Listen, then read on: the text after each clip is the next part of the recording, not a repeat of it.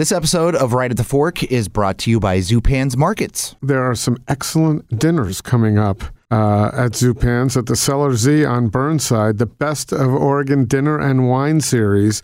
They have Friday dates throughout the spring and summer. They're all-inclusive, 4-course dinners with wine pairings highlighting the best of food and wine in Oregon. Everybody's going to want to look those up. Yeah, and the one closest to us coming up April 12th, it's the Trawl and Trap Northwest Seafood with pairings from Patricia Green Cellars. So if you want to see the full list of upcoming dates and buy tickets, you need to go to zupans.com. And while you're there, you want to sign up for the news feed. Mm-hmm. So you sign up there, you get exclusive access to deals, recipes, new items, and more. I always pull up my email as I walk into Zupans and say, "Oh, here's what I'm going to get for free today." I do exactly what you're doing. I'm walking in, I pull up my news feed, see what's going on, see what freebie I get. Zupans makes it easy for you. Right, and they also make Passover and Easter easy. They have a full menu of items ready to create a beautiful spring celebration spread. Isn't it nice that it's spring now? Oh, yeah. This weekend was so crazy awesome. And in fact, I was actually thinking, I'm like, I need to get the deck ready. I need to go to Zupan's and get some meat and grill them up. And on your way to Zupan's, here's the deal. Here's the beautiful thing. I just drove in from the coast yesterday. Roll down the windows, and you get to drive with the windows open on the way to Zupan's. That's the best thing about this time of year. Yep. The news feed, all those great dinners at the Cellar Z on Burnside, all that information can be found at zupans.com. Of course, you can always stop by your nearest location, McAdam, West Burnside, and Lake Grove.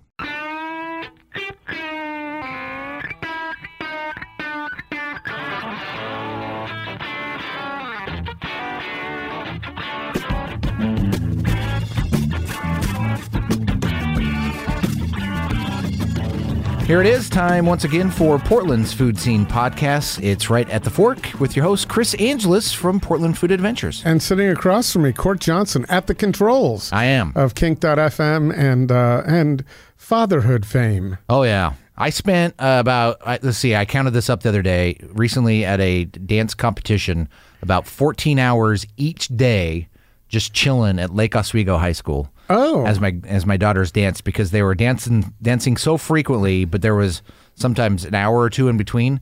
It just didn't make any sense to go home, and everybody's like, "How do you do it?" And you resign yourself to this is your reality, and once you've resigned yourself to it, well, but this is also, you're lucky, because when I was a father at that point in time, we had no cell phones. Oh, right. So you had to bring a book. No.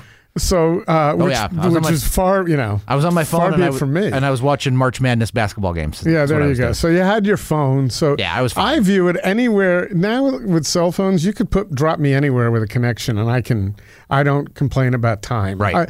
I've spent 8 hours in an airport with my phone. Oh yeah. So one of the things you could do is listen to our archives and our podcast, over 200 episodes. And by the way, I kind of knew this, but you can now access the podcast on Spotify. Yeah. It's pretty much anywhere podcasts can be found.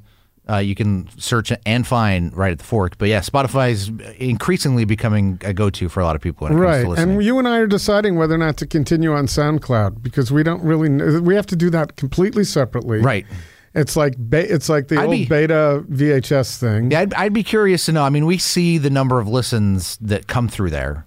It's about 10% of our listens. Yeah. Maybe 5 to 10%. It's winding. I think it's winding down. So. Yeah. I hope the people from SoundCloud aren't listening, but let us know if you think it would be a terrible thing if we stopped publishing to SoundCloud. That's the question. Great question to ask. Would it ruin your life? But anybody who's on SoundCloud is probably behind the time. They should just listen to Spotify or Apple Podcasts. We are on iHeartRadio as well, the iHeartRadio app. Oh, we're on everything. Yep. That's good to know. Yep.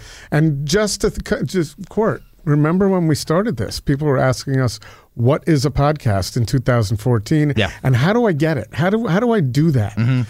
Now we're very fortunate to be holding our numbers and building a little bit, because there's a zillion podcasts out there. So therefore, thank you everyone for continuing to listen to Right at the Fork, and to reward you for that, we have quite a treat today. Yeah, this was a really interesting conversation, because the story that's behind our guest Cory. Yeah, Cory Schreiber. I had heard a lot about him over the years. as the guy who was, instrumental at Wildwood. And with one of the few who really were there when the Portland food scene took advantage of our local, took advantage of our local bounty, and he learned how to do it. So the way this came about is awesome. I've been thinking about contacting him for a while, but he contacted us as a listener, which I was very flattered to hear, and said, I've been listening to your podcast for a while. You might, I might be a good guest. And he described, as soon as I saw Cory Schreiber, I thought, what is this all about? And he's now working as a chef for Cisco Systems, and noted that over the years in the podcast, I've made kind of some notes or some side offhanded comments about Cisco versus our farmers markets and all that thing. So one of his jobs is to kind of marry that, and he knows a lot of chefs. So it's very interesting. So having gone from Wildwood, and he publishes a wonderful website, which we'll talk about on the podcast, and has done many other things, but is now working for Cisco, and we talk about that as well in the podcast. It was a very articulate gentleman. And it was a great conversation. One of those that that always makes me say, we need to have you back again. Oh, yeah. Don't say that on every podcast, but this one was one of the good ones. As a matter of fact, April's a great month for everyone. And it's going to start with, is this April or is it It's April. Well, you're right. It's April. It is April, because I'm in Australia while this is happening. Yeah. We're doing this from the past. Okay, so April. But Cory Schreiber, real treat to have him on, and enjoy. Right at the Fork is proud to be supported by Zupan's Markets. For over 40 years, unsurpassed quality from the best meats and wines to the freshest baked goods, flowers, and more, with a delicious emphasis on locally sourced items. The best of the Northwest Bounty can be found at your closest Zupan's on West Burnside, Macadam, or Lake Grove. And at Zupans.com. Eat well, put taste first, love your food. By Ringside Steakhouse. Owned by the Peterson family for generations, Ringside Steakhouse has long been a landmark of the Portland landscape, featuring impeccable service that has set the standard for nearly 75 years. Enjoy the finest aged steaks, their world-famous onion rings, and even Ringside's legendary late-night happy hour. Whether it's a special occasion, a business dinner, or just a great night out, make a reservation at ringsidesteakhouse.com today. By Portland Food Adventures. Tempt yourself with an incredible Italian food vacation with Astri Enzyme and a wonderful October journey to Bologna and Emilia-Romagna. It's all at portlandfoodadventures.com under the Trips tab. Contact Right at the Fork host Chris Angeles for more information and special savings on these PFA food journeys. And by Genair Quality Appliances at Standard TV and Appliance. Standard TV and Appliance is your source for the best of Genair and associated brands, where you can check out the latest technology in appliances like Genair's remote access ranges with a host of other cool features for your upgrade or remodel. Genair and Standard, both staples in Oregon and Washington kitchens since 1947. Do you recommend it? It's up to you. So try them, and if you don't like it, your hair looks great though, so you don't necessarily want to mess up your hair. Although something tells me you've taken enough care so that even when you take the headphones off, I can walk about outside again? Yeah, it won't be hard to get it back together. My hair, on the other hand, whenever I put a hat or headphones on, I've got a challenge afterward. Is that why you wear a hat a lot, Court? It's mainly because I'm balding. Oh, I'm balding, and I've really found out that the way I've been wearing hats lately is the bigger the hat, the thinner I look. I like that. The initial reason was basically mine, and secondly, I haven't really figured out that big small hat thing, but maybe subconsciously I have. You got a great head of hair. Someday I'll shave my head. I think I will. Why? Why would you do that? I don't know. My wife threatens me sometimes. You should shave your head. Does she really want you to? No. I'm always curious what it'll look like. But you can wait. My dad's bald. Well, you can do that. You can do that in Photoshop without having to go through the process now.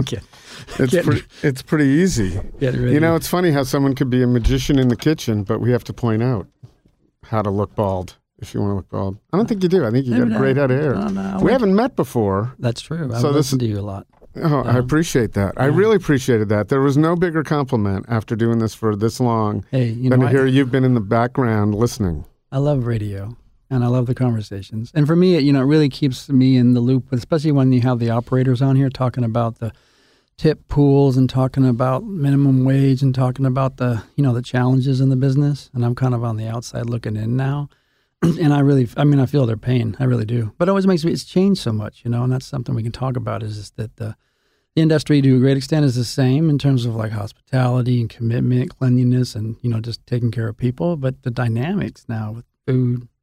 Well, plus it's even more, more challenging to talk about now because I think in the last 2 years in Portland, it's changed a lot. And so no one's really going to, know what's coming because the economy's changed quite a bit, and the economy changes everything. And then we don't know what's happening with politics and where it's going to go in the next 2 years, man, or with the planet. So who was that guy on NPR on Friday? They were talking to him, and he's a YouTube Bon Appetit like TV star, YouTube star, and he's on the Bon Appetit studios in New York City. But the guy, is fascinating because he doesn't know how to cook. He makes everything up. And the beauty of why they're attracted to him and why people are watching him is because he just says, I don't know. I'm just trying this. I'm fermenting this. I'm bubbling this over. This one didn't go well. And I think that's an interesting curve, that we're arriving at in terms of like, we don't know. What the hell? This is fun. Let's try it out. Because you have all these high-tone professionals, that are detailing it out. And everybody's like, I can't do that at home. Well, no way. It's funny because you send me your website and I found it, not that I don't have access to a lot of cookbooks or certainly online, you can get a lot of recipes. And I started snooping around what you have there, and I thought, oh man, I didn't know all this about artichokes. And so I've just been playing around and never really happy with what kind of cook I am. So the website was an unemployment project. Was it? And has it helped?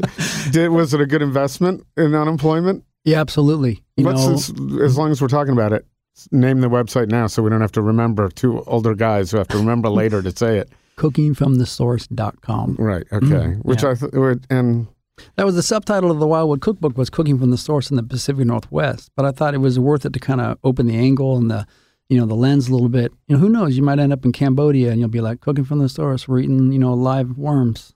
Yeah. Well, you've heard Damien on the podcast who's been over there, who talks about eating bugs and so forth. So he's interested in that sort of thing. So for those who don't know, because, a lot of people arrived in Portland in the last few years. So some people, believe it or not, don't even know that there was a place called Wildwood, right? And now finally the space is something else. Right. Bar West. And Bar West. But I'd love to hear you talk a little bit about how Wildwood came about, your role there, and how your role ended as well. Yeah. Yeah, it's a good context, historically. And for me, I go back to my family opening up Dan and Louie's Oyster Bar back in 1907. I was working down there at age 11 in 1972 in a restaurant in downtown Portland when when the big convention was the American Legionnaires showed up with all those the Shriners showed up with their hats, and I'm working in the dish room looking out there on the lines around the block, and there were only, 3 or 4 places then. They're going to Jake's, Dan Louie's Oyster Bar, Henry Thiele's, Huber's, all these old places that were dominating. 1972. That's the last time I worked in a restaurant, too, somewhere around there.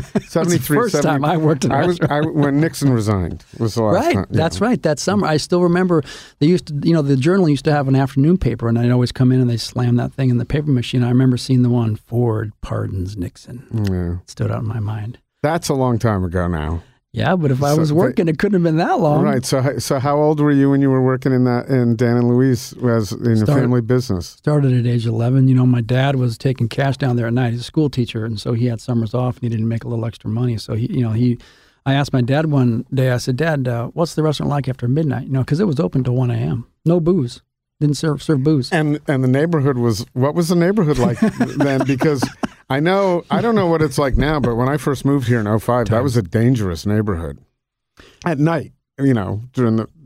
Agreed that, it's always been kind of transient. My mother had a bookstore on the corner. I was down there 24/7. It seemed all the time. That's where I lived, even though we lived up in Forest Park.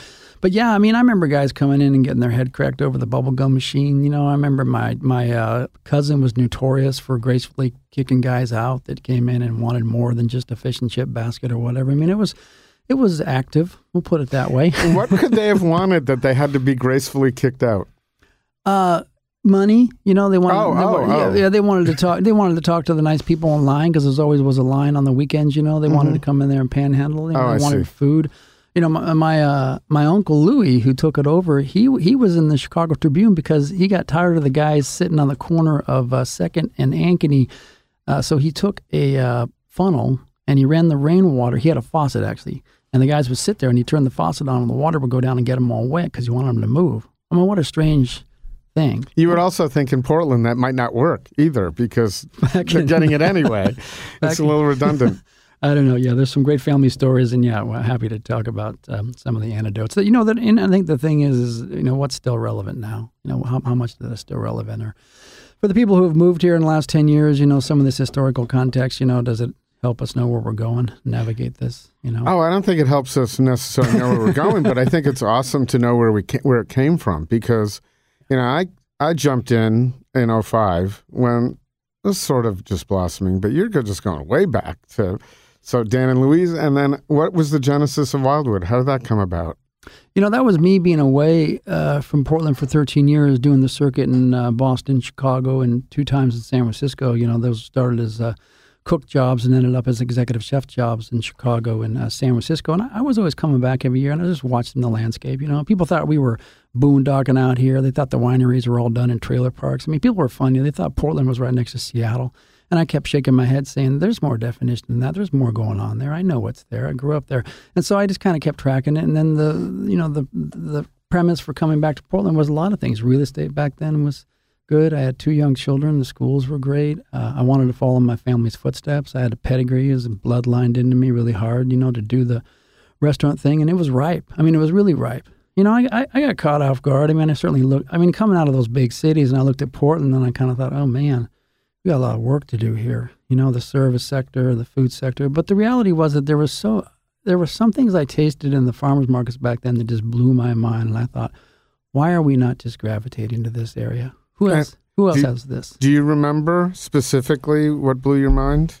Yeah, I was here in 1992. I was at the Beaverton Farmers Market. I brought my buyer up with me from San Francisco, and he actually helped us open the restaurant later on. And I was tasting the Juniper Grove goat cheese. I helped out at the Pinot Noir celebration. I was a volunteer. I picked up the phone, called Joni Grabkin, and she said, "You want to do what?" I said, "I want to volunteer." I thought that was hysterical.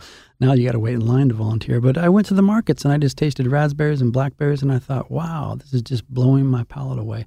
And I remember that as a kid, but, then you get involved in the kitchens, 5 years at the Benson Hotel as an apprentice, and then my 13-year run across the country, you kind of, you're looking at other things. You're looking at technique, you're listening to chefs, you're being mentored, and then all of a sudden you come back and pow, hit you hard.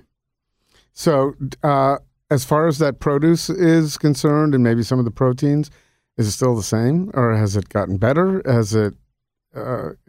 Yeah, the distribution channel, right? It's the same, Chris. I think it's the same. I think the quality's there. I think people are, learning to leave it as it is. Hopefully there's not too much manipulation of the product, in terms of it doesn't need to be any better than when it is not transported heavily, when it's picked at its peak, or, harvested at its peak or whatever it might be. I mean, I think the people that are doing the work in the field, that being agriculture, ranchers, fishermen, I think, they're still doing it, but they're dealing with a natural resource crisis, in some ways. They're the ones you want to listen to when it comes to product and what's really going on with it. So that was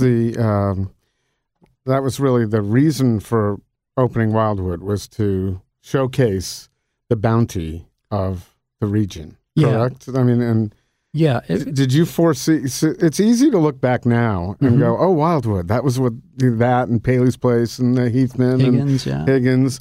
Those started it all." But you didn't know then that was going to start it all, and what it would all evolve into, and the history of what Wildwood, the long history Wildwood would have. Well, I think, because of my, being a 5th-generation Oregonian, I think I did have some sense. I saw what was going on in bigger cities. I mean, really, those other cities informed me about what was going on with food in America.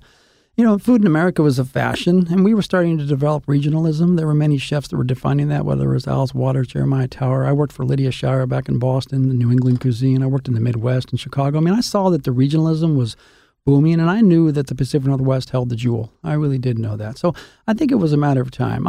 I wouldn't have gone out and, begged people for over $500,000 to, risk my life and open a restaurant if I didn't feel strongly that we will be able to, repay that and then service it. But I'll be honest with you, I got caught off guard when I first opened because I worked with a public relations company out of San Francisco just to do all the packaging and so on. And I realized I didn't write a lot of local stuff on the menu. Like I didn't have Washington mussels and Oregon razor clams and Cascade strawberries. I forgot about that. I just wrote it down as I had for years, in other restaurants. So then it occurred to me that I didn't. That's the backside of it, right? So I had to be reminded, like, hey, Cory, you need to tell people where the food's coming from. But it's always the customers that remind you about that. The customer was, we got away from like talking about, oh, we grilled this and we sauteed this and that went in the wood oven, and the customers were like, well, yeah, that's nice, but where did it come from? That was an interesting moment. That was a moment where it really hit me pretty hard in the dining room, where somebody said, yeah, but where did it come from? And all of a sudden I thought, wow, we have to talk about where this stuff's coming from. And that, of course, became so ubiquitous a discussion that they parodied it on Portlandia, with the name of the chicken and the day it was picked out. So you're referring back to a point in time where you were professional, you opened a restaurant, you invested your own heart and soul, you got some money, and yet you hadn't really given that as much thought as you have now, obviously. Yeah, I think I had forgotten, because I wasn't brought up with that type of menu talk. We weren't into the identification of food. But I think, this is hopefully still true, that we're listening to the customers, the consumers. The reality is, whether it's retail or it's commercial or it's wholesale, the consumers are driving the market. Right, but the restaurants, I think, drive the consumers, because when you always see on the menu, such and such from this farm or such and such, then that's what you expect after a while. But there was a point where that wasn't there. No, and the chefs are they're so-called tastemakers. They are driving it with, Vitali and Greg Higgins and Philippe Ballou and Kathy Wims and others that were out there spinning it back then. They definitely began that as part of the identification process. And I think more so when we left town. This was a group of chefs that traveled a lot, where they were going to the Beard House or going to San Francisco or anywhere they ended up. I think that we realized we had to talk about that when we were away. And that was part of that realization when you live in your bubble here in Portland and everything's beautiful and good and you're cooking the food and people are showing up. And then you go away and you're like, what's so special about you guys? So then you have to have the conversation. And so you learn to articulate that to a certain extent. And then you bring it back home. Are you still friendly with the folks you just mentioned? Because that's a pretty... tall order. Yeah, well, no, that's a great group that have been around a long time and that have generated a lot of James Beard Awards and a lot of attention from across the country. Absolutely. I think the camaraderie for anybody, you can touch on many businesses when you get a group of people who are kind of in the early stages. And, people talk about competition and then healthy competition. And I think that group was way beyond that. They collectively knew that the mission was bigger than we were. And we were just kind of the technicians and the engineers that were kind of pulling the levers and, writing the menus and talking about the food and going to the market and doing the fundraisers, raising money for the Portland Farmers Market to keep that going, and numerous other causes that we got involved with. I think that it was like somebody had cast a net and we were all underneath it and we had to kind of keep pushing it out, I find it interesting that you're saying that, because having been doing what I've been doing for 10 years now, the fact I heard so much about you, and the fact that you're saying you were just carrying the mission, and it wasn't necessarily about celebrity chefs at the time. But now you are legends in Portland. Anybody who has followed the Portland food scene at least a little, because now we've gone a few generations. So you've got the folks who came through Wildwood. There's a lot of them out there. My first I was reading Food Dude's column for a long time, and I'm sure he's going to listen to this specific podcast, I assume. I think he listens to most all of them. But the first inkling I really got about the scene was when this guy from Wildwood left and opened a place in Montevilla, Mr. Sappington. And so I started going to that restaurant, because that just the food from the Ozarks just intrigued me. So I'd go over there and sit at the chef's counter, and here's this guy in overalls flipping things all over, and they're working as a team, and he saw how much my eyes were bulging when he was making clams or something. He'd stick a little plate in front of me. Here, try these. And all of a sudden, that was an experience I'd never had before. So that's a little bit of a tangent. My point was, a lot of people came through Wildwood, and a lot learned from you. So do you have anybody that came through there that you mentored who has particularly surprised you? And conversely, are there people that you just knew were going to kick ass coming out of there.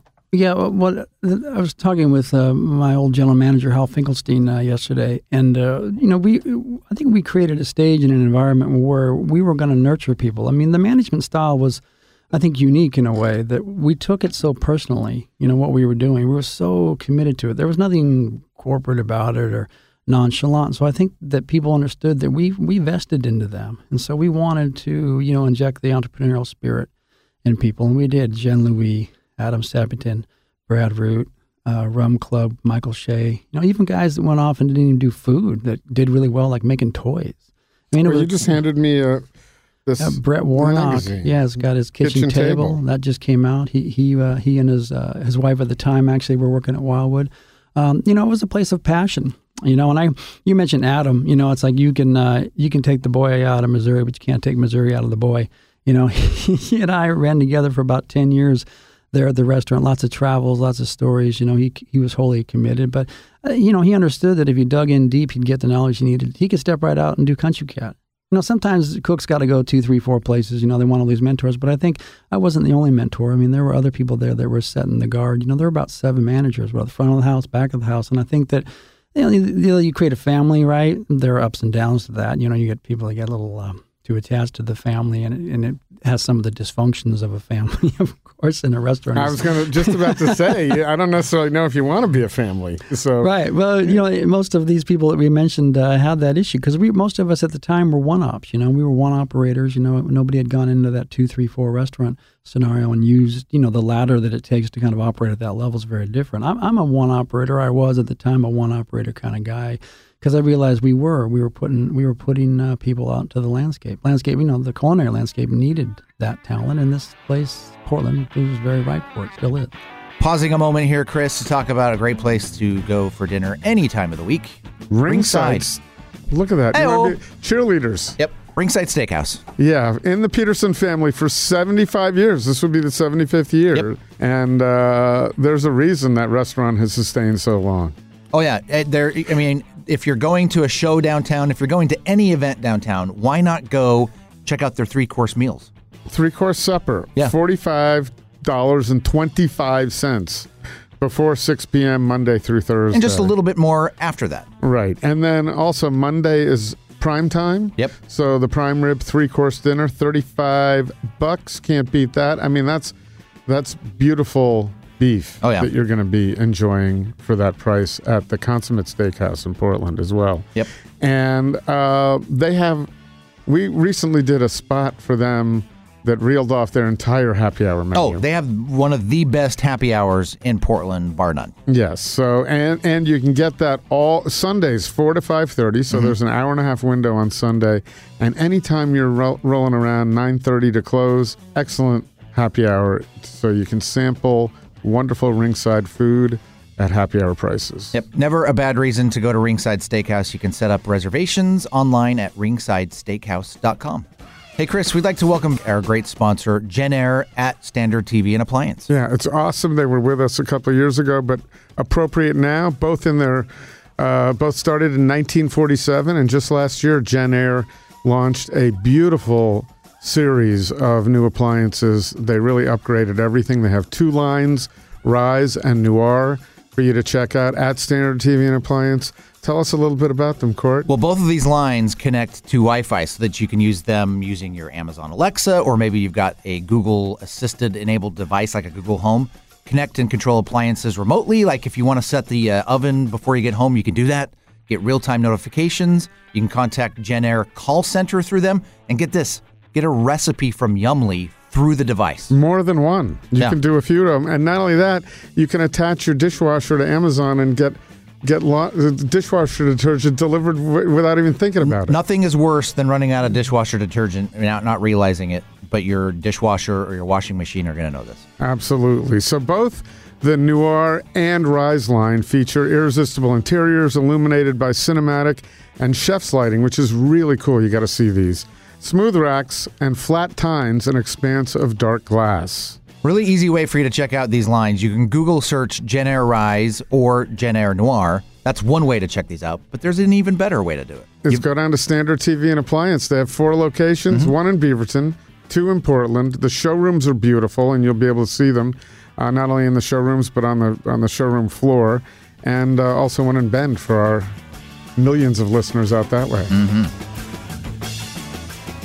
Was were your folks still around when you opened Wildwood, and did they have a lot of? What were some of their comments? My mom and dad are still around, which is very pleasant. That's great. 83 and 85, and they were partners in the restaurant. Took that blind leap of faith, and I think my mother in particular, because her family is the one who founded the Oyster Bar. So her grandfather, who I watched run that restaurant for years, or her father, my grandfather, Louis Arthur Walksmith. I think there was pride, that we continued the legacy at that point. I think the question is, does that Oyster Bar is still open and so on. But yeah, does the legacy still go? It's still in my blood. I have 3 kids, but the older kids were in the food service industry. Not so much now. My son still is in food service over at Cairo School, but my daughter got into teaching middle school. But she was working at Providor. She was working for Dave Machado at El Centro. That pedigree is hard to shake out. Oh, not long ago then. Oh, yeah. So she's just recently gotten out of it. Did you want her to be in it based on what you know? Was it something you were happy she got out of? Or there's no good advice in the restaurant business, man. All there is a 12-step program to get you out of it, Oh, man, that's the pull quote right there.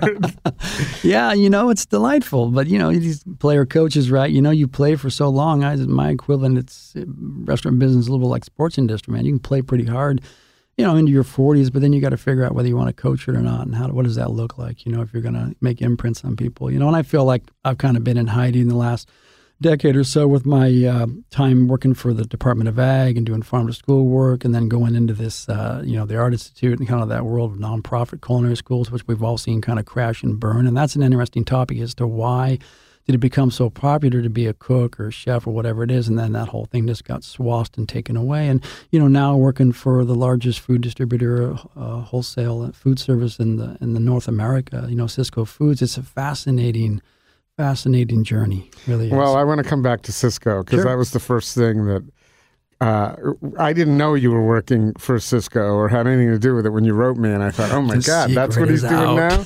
That's very interesting. And coincidentally, I sent you a shot this morning on the way to the podcast. In 2015, on this day, there was a Cisco truck right outside near the police. That's why you said that. That's right. I listened to that one. There was a Cisco. Oh, I did say it then? Yeah, you did, yeah. Oh, man. So there was a Cisco truck, and there were cops all over it, and I captioned that probable cause, the photo. I thought that was kind of fun. But you're talking about interesting topics, so I don't want to move away from that, one of which would have been schools. Culinary schools, and what has happened to those, and how they really fed a lot. So in the early days, it was the Wildwoods and the Heathmans and the Pazzos and I can name other Paley's places that fed a lot of the talent because they didn't need as much then, right? We didn't have as many restaurants then.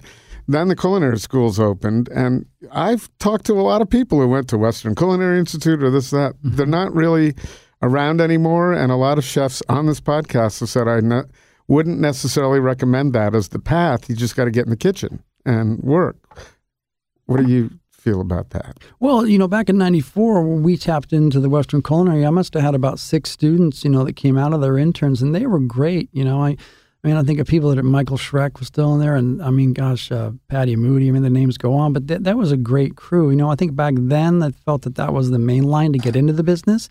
The business, that being the restaurant business, was misrepresented to a certain extent about what it was about. I think there was a lot of kind of glory and, it's kind of a sexy business and it can, you want to be in there. And if you do, you get your namesake. And I think there was a little miscommunication about what it was about. I think what the chefs are saying, which I agree with, is that no, it's not about that. It's dish pits, it's grease, it's dirt, it's hard, it's stress that you don't know how to spell, dessert spelled backward or whatever. It's just, it's difficult. And I think it's, again, in this country where food is fashion, it was misrepresented to a certain extent, and the schools didn't see any slowing down.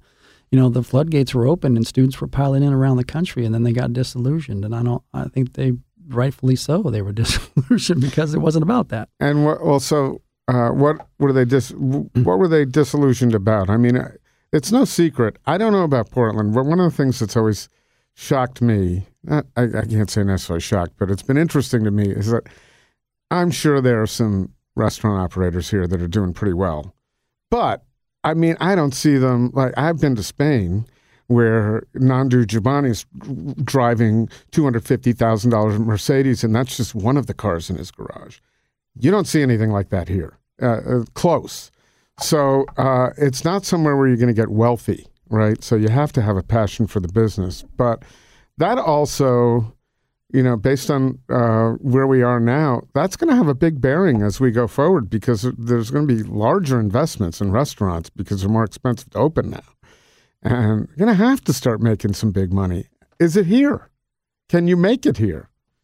Yeah, I mean, I'll just back up a couple steps before we get up to that one, too. I think the other thing that I noticed teaching culinary was that the curriculums couldn't change as quickly as the actual industry on the street was changing. What was going on with, like, technology and community, what was going on with equipment, transforming, whether it was coming out of Europe or coming out of the States. I think that the schools were these huge, curriculums that just were frozen back in time in the 80s and the 90s, and all of a sudden it started to expedite, whether you want to talk about sous vide or you want to talk about molecular cuisine or whatever it is, but everything was changing. So I think students had a hard time finding footing in that when all of a sudden the advancement of culinary arts just exploded.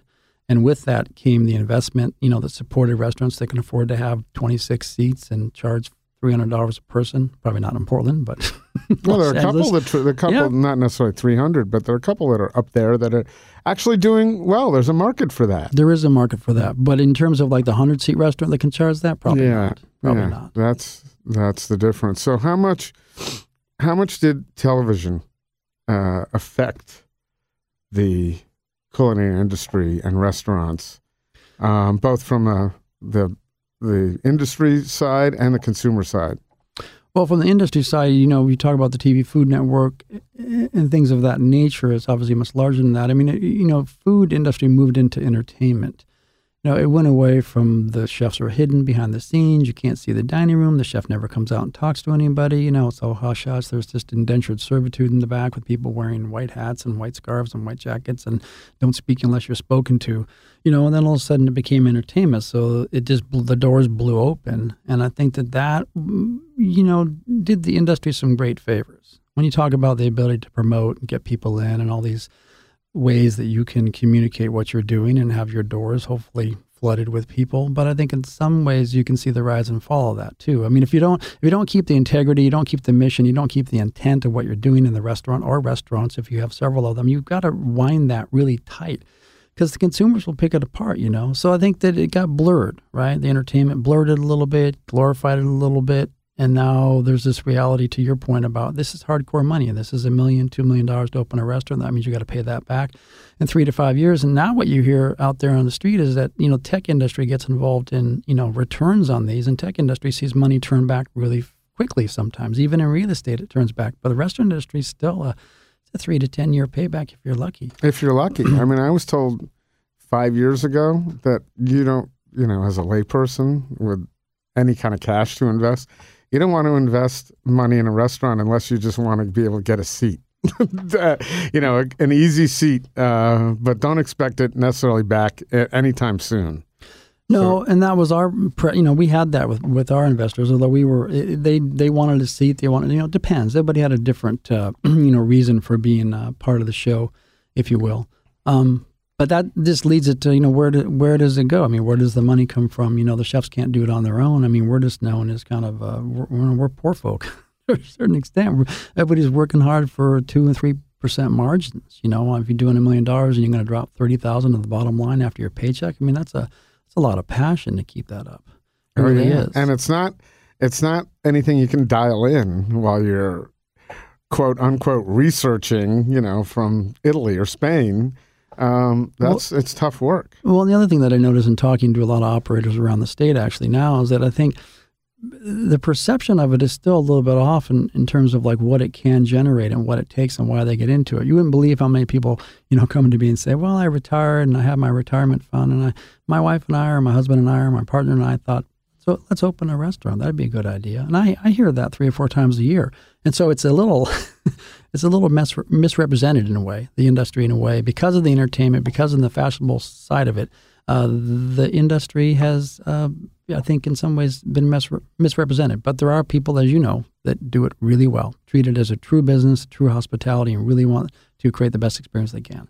Is there a reason? I know there is, but can you maybe expand upon it a little bit, that people like Vitaly Paley and David Machado are now opening restaurants in hotels?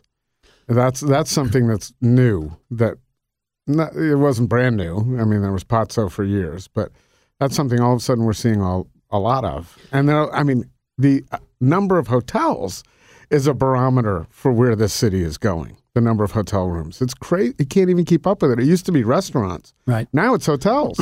Well, the hotels weren't always hotels. Sometimes they're real estate investors. Sometimes they come from different, portions of the business field. They create they take some of the risk out of it. So what they'll do is they will contribute heavily to the infrastructure and to the kitchen. They will develop a contract that says, if you make money, if I make money, you make money. And then there comes a point where if you don't make money, then you're out of here. I mean, they're very cut and dry in terms of like the services they want you to provide with that infrastructure. The first thing they want is the name, whether it's going to be Vitaly or whether it's going to be David Machado. And that's very helpful because that's a huge amount of street cred that goes with it. But then what they can do is take that edge off. So you're not out there, pondering, looking for $1 million. You're only looking for $500,000 in this day and age, and then you can get in there and you can open and lower the risk boom on it. And then you dial it in. You don't really mess around with, weird formulas or experimental this. You take your best hits, what you have tested, tried and true, they work. And then you got to find a chef to come in and run it. And that comes with its risk too, because you got to get some guy or girl who in their late 30s is willing to go work, the 12, 13-hour days, 6 days a week, because the other guys, that's not really as feasible anymore. Without necessarily the notoriety, because Vitaly and David are taking, are the faces of the business. Hard to get above the chefs, although those guys in particular, I think, go out of their way to make sure that there's some visibility. That they do. Yep. Hence, you got, Doug Adams and Ben Bettinger out there. I mean, right. Vitaly does an incredible job of making sure that his people are taken care of and out there. And he does a good job of hiring, too. Yeah. So because time goes fast. Oh, yeah. Let's talk a little bit about how you got to Cisco, what you're doing with Cisco. Mm-hmm. And I think, just as I do, a lot of people might find it interesting because in Portland, everything's got to be local, everything's got to be small, and that's not what Cisco is. So, at least as far as I see it. You can dispel that if you like, but and I think we should take that from a couple of different angles. I mean, if you're a chef like me and you're just passionate about the business, you just want to stay with it and watch it evolve.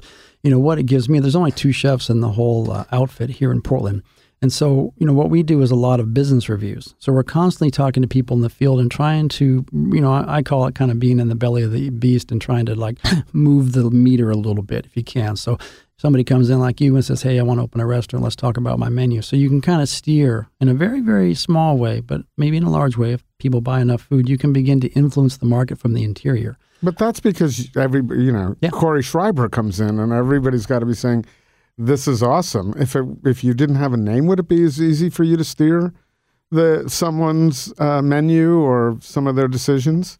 Yeah, I mean, a lot of people don't know who I am or where I come from, or that I'm, a 40-year veteran of the food service industry. I think, it's more of doing it with a level of confidence and knowing, what works and what doesn't work. I mean, trying to get people to read profit and loss statements, trying to get people to understand they have to have a food cost number and pay attention to that. I mean, it's kind of like culinary school, without people paying $25,000 to go through it. I mean, I'm just spend the $500,000 and open a restaurant and we'll win or lose that. But for me personally, I'm sitting on a huge inventory. I don't have huge budgets. I'm constantly touching food that is either, out there raw or it's fabricated or it's plant-based or whatever. I'm constantly looking at the industry as a whole.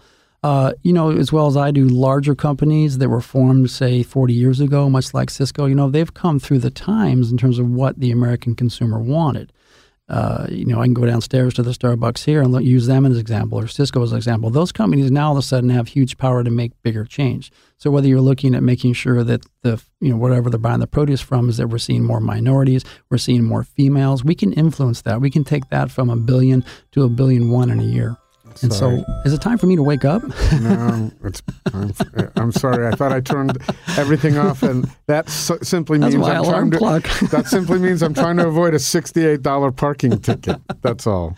But what I'm fascinated by, with Cisco is that the ability to make change, whether we're lowering the carbon footprint, whether we're changing routes so we can lower the fuel down, whether we're charting trucks exactly where they are and trying to minimize that or to get food to customers faster. I mean, the ability of large companies to actually, have some persuasion, because now here it is, 2019, like even big companies got to pay really close attention to sustainability, got to pay attention to employees. I mean, as an employee, you get treated really, really well. So all these basic things that my friends and colleagues around town that want to offer to their employees, I get that, and I see a few hundred other people get that too. But in terms of the food, I mean, back to your point, in terms of like maybe the stigma that goes along with it, yeah, it's a lot of work, to do. But I think that when people like me are paying attention and getting into the belly of the beast and got $32 million worth of food underneath my feet every day and thinking, what are we going to do with this? How are we going to communicate this to people? How are we going to get this into the marketplace and use it as a pivotal point, to make some change? Then it's good stuff. But I understand your question. I mean, people are like, what? Well, but there's also kind of this donut or a fried egg. Let's call it a fried egg. That, like that. In Portland, you're not going to see a lot of chains open up. It just, in downtown Portland. They've been turned As you get further away to the suburbs, and there's a Cracker Barrel in Beaverton, and you're going to find a lot of restaurants out there that you don't see here. So is part of your mission to take care of that yolk, or to massage that yolk a little bit so that it's a little more. I think it's interesting that you make the point that you really have the power. Cisco has the power to make changes that farmers collectively can make over time, but Cisco can make big changes rapidly. Yeah, and even during my years of working for the Department of Agriculture, this is the food equation ultimately is an economic equation. If you look at the state of Oregon, it's got $50 billion worth of agriculture, passing through. A lot of it's going to the Port of Portland off to Asia. Now, I always looked at that as like the really part that keeps all of us in business. The agriculture employs... The stuff we're exporting is keeping us in business? Oh, 90% of the stuff leaves the state. It's incredible. We talk about wheat and onions and potatoes and stuff. People aren't always aware of that. Agriculture is 10% of our employment here. I mean, 326,000 people are employed through agriculture in the state of Oregon. It's huge. And so that's, for me, I have this, it might be a little too wide of an angle. And it's funny to think about a chef in this minute little kitchen, plate by plate by plate, focus, local. Then you kind of grow out 13 years of doing that. And then you come out of that. And I think to me, the angle's getting bigger. It's an interesting kind of industrialized model, but the industrialized model can also have some of its homegrown, some of its locality, because economically we have to do that. And we really have to do that for all of us to keep this conversation going and to keep people fed. So I look at it on a very large scale, and partnering with Cisco's or the Starbucks of the world, or the Department of Ags of the world and so on to kind of monitor that. Food safety plays into that, obviously. And then the marketing angle. I mean, we have a food innovation center in Portland. That's pretty incredible. People cranking out products. All those, the co-packers down the Willamette Valley, that's a burgeoning industry. We see the Jacobson salt, all these fine examples of things that are put into bottles and cans that are local too. So I look at it in a very wide angle, and we house that stuff at Cisco. We have it, but so you distribute Jacobson salt? No, we don't have Jacobson. We don't. That's my personal local favorite, if you will. But it is funny when we'll show them local foods, dairy products, and people will look up and say, "I didn't know you had that." And so we have a huge job, to do to communicate that to people about what we have and why we warehouse it, because it's an economic thing and it's a request. To your point, Chris, you're absolutely right. People say, "What do you got that's local?" So you come out in the warehouse and I think that's got to be part of your mission with the company, because you've had long relationships, whether you still maintain some of those or not. That's right. One issue. But the ability to establish local relationships, I'm sure that's one of the things you bring to the table.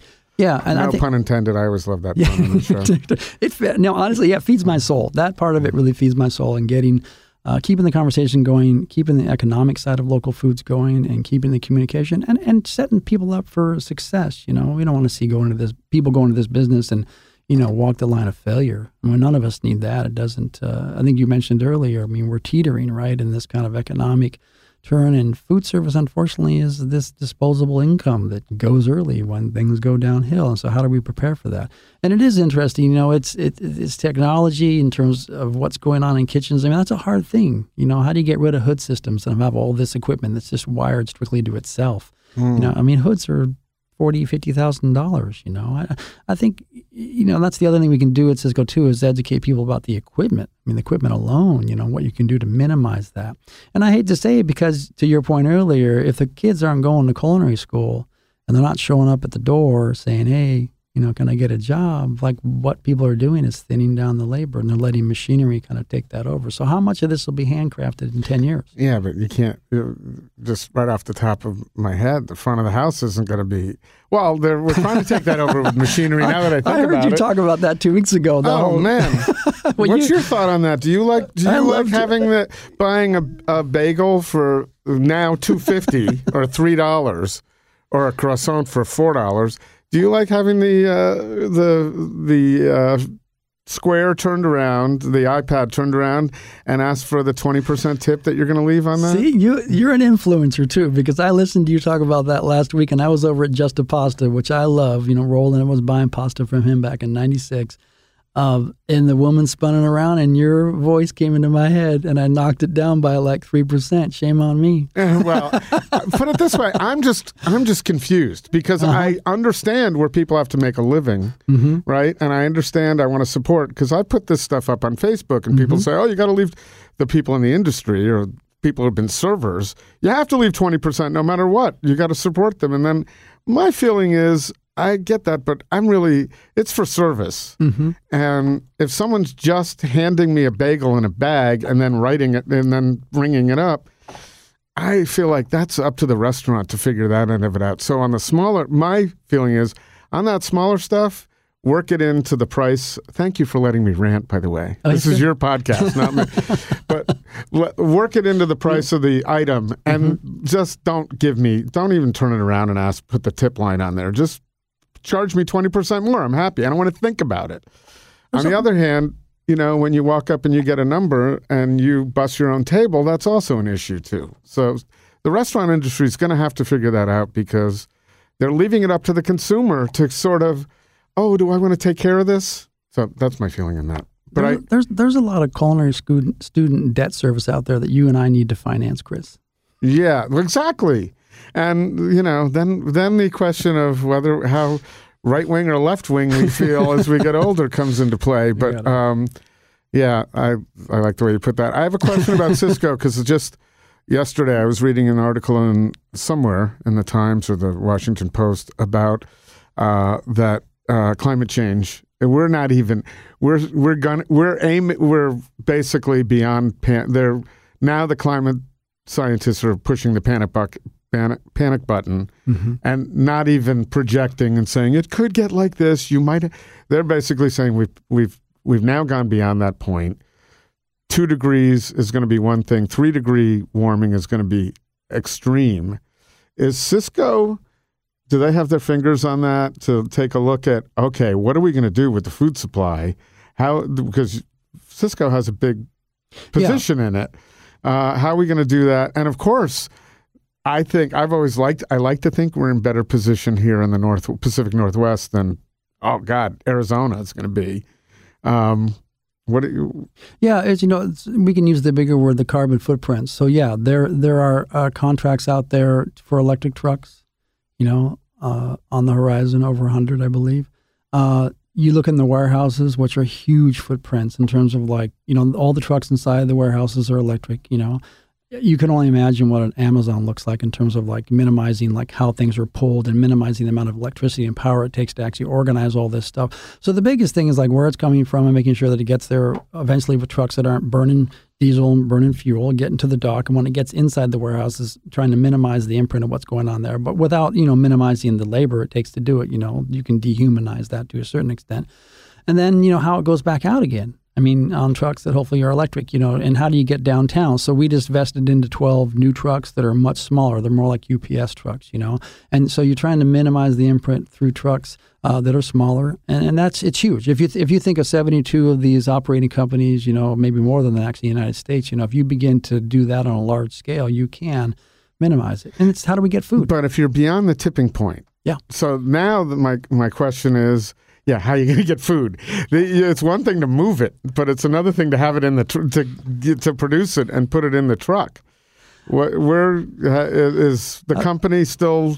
They're still working on that, or have you seen some communication about where it's going and what's going to happen? Anybody can go in and look up Cisco corporate responsibility on a website. You'll get a splash page that touches on about 8 different topics, from who we're hiring, what the diversity split is, what we're doing from the carbon footprint on fuel, on electricity, what we're doing to bring down greenhouse gases. When you look at their produce company out of the California, Fresh Point, in terms of how they're looking at the farms and how the farms are going more into sustainable mode. So the corporate responsibility page for Cisco will get into the big numbers, but I think you and I are always looking at Oregon as kind of the lead, and it has been for, since the Tom McCall era, in terms of like, what does it look like to protect your state lines and to keep your state, on the sustainable footprint. I think it's tricky.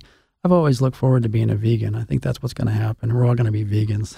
It's funny that you mentioned that. I'm glad you provided a little segue. I'm not so sure of his position, but I think it was kind of what you're doing before you were doing it. Do you know Jeff Reidebach of Homegrown Smoker? No. So before he started his food truck, he worked at Cisco doing advising. Yep. So he's a vegan now. He's a huge proponent of veganism. So I find that interesting that you now in that position are talking about the same thing. Yeah, I gotta get there because for my health I need to do that, and I tend to scoff at it, unfortunately.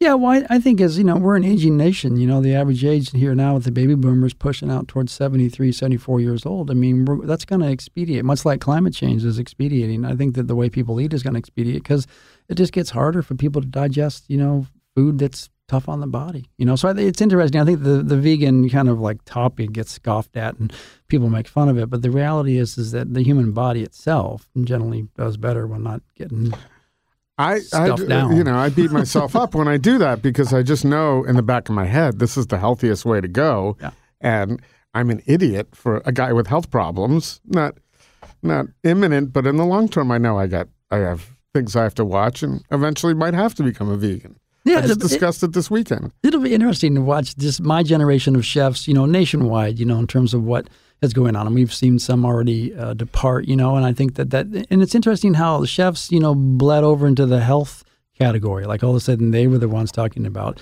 health and good food and not drinking too much and all this stuff. And then we have the sobriety movement with the chefs too because of what the industry does. We just talked about that with Gregory Gourdet, and then nice little perfect circle. We like to be like Seinfeld and Curb Your Enthusiasm here. We like to come back to what we were talking about. Adam and Jackie Sappington opening a vegan, buying, is it, what's the name, Harlow? Harlow, yeah. Yeah, buying Harlow.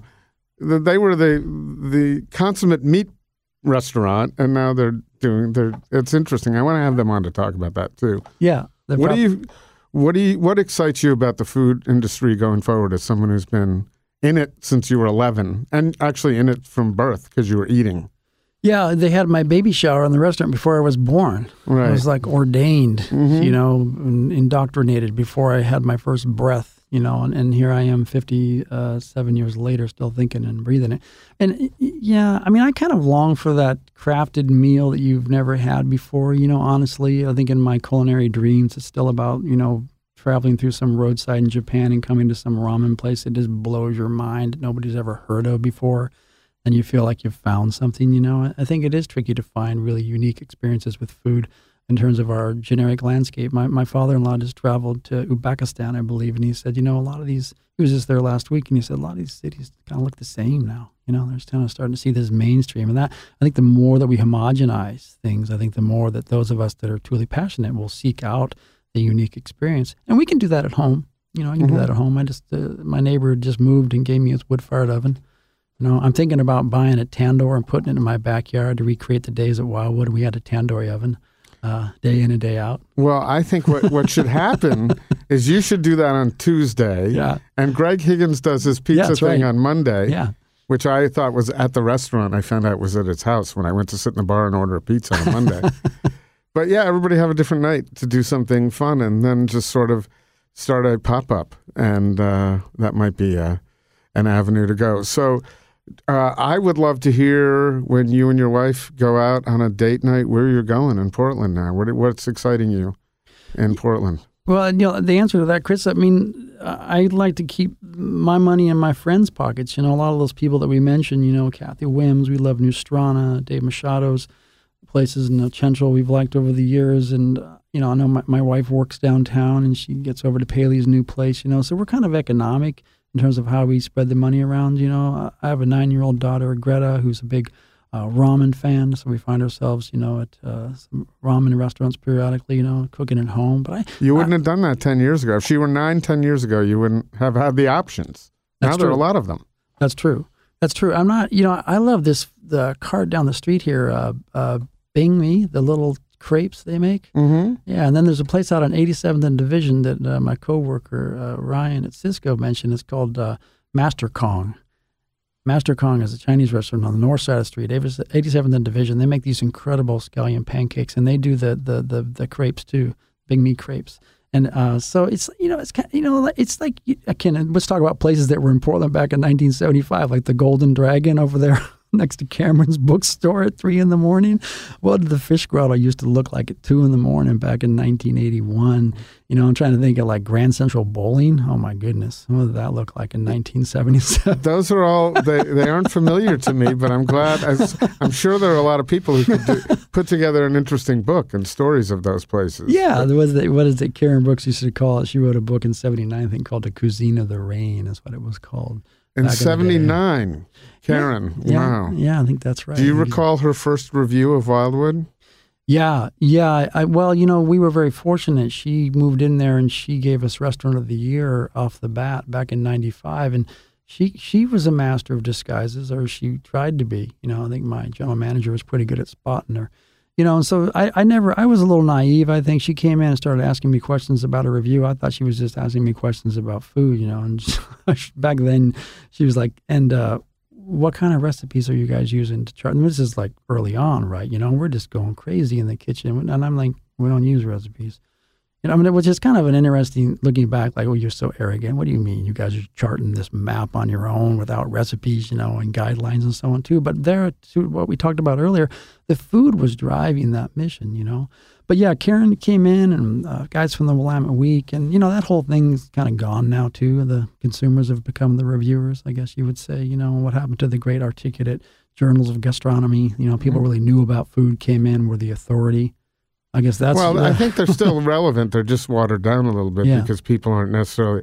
It's not the only source. Yeah. Like when I started, I mentioned Food Dude. I was reading his long-form reviews, and I thought that was fantastic. Mm-hmm. In those days, you didn't have what you have now, all the options for finding it out. Now you can just subscribe to Instagram and start hearing about people. Are you into the Instagram? Yeah. I got the Cooking from the Sources on there. I follow it myself. I'm definitely into it.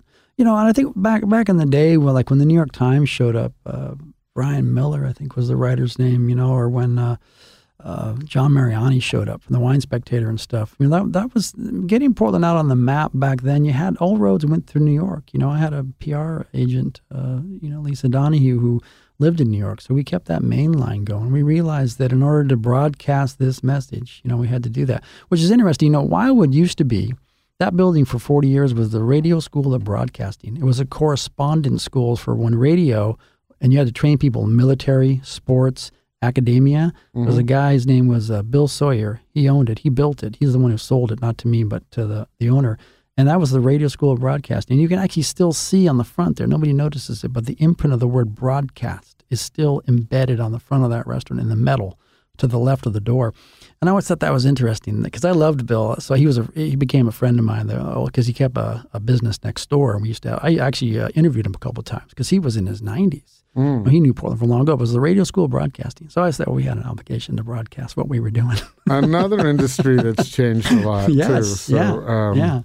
Interesting that you put those two together. Man, we got to do this again because I knew an hour wouldn't be enough. Oh, well, what a pleasure. But a complete pleasure and fascinating, too. And the hour we haven't done yet is going to be as fascinating, if not more. So we have to. The content we'd love to have endless. you back. It is. And, doing a podcast, sometimes 60 minutes takes 6 hours, and sometimes it takes 4 minutes. Well, you're so good to give people the time to do it. I think that's rare in itself. So thank you for cutting this out. We try. For people in the industry to talk. Give them a voice. It's great. Well, thank you so much, and thanks for being a part of this industry.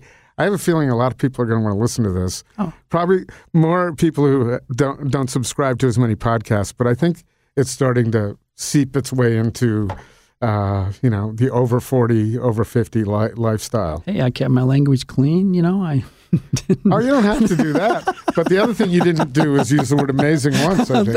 I read your note. Thank you. It's interesting how that works, but I still stand by that. It's a good idea to get people to use a different word. I'm with you. It's like a recipe. You can't keep using the same ingredients all the time. Thank you so much, Cory. Appreciate it. Right at the Fork is hosted and produced by Chris Angeles and Court Johnson. Connect with us on Twitter and Instagram at Food Podcast PDX or on Facebook at Right at the Fork or online at rightatthefork.com.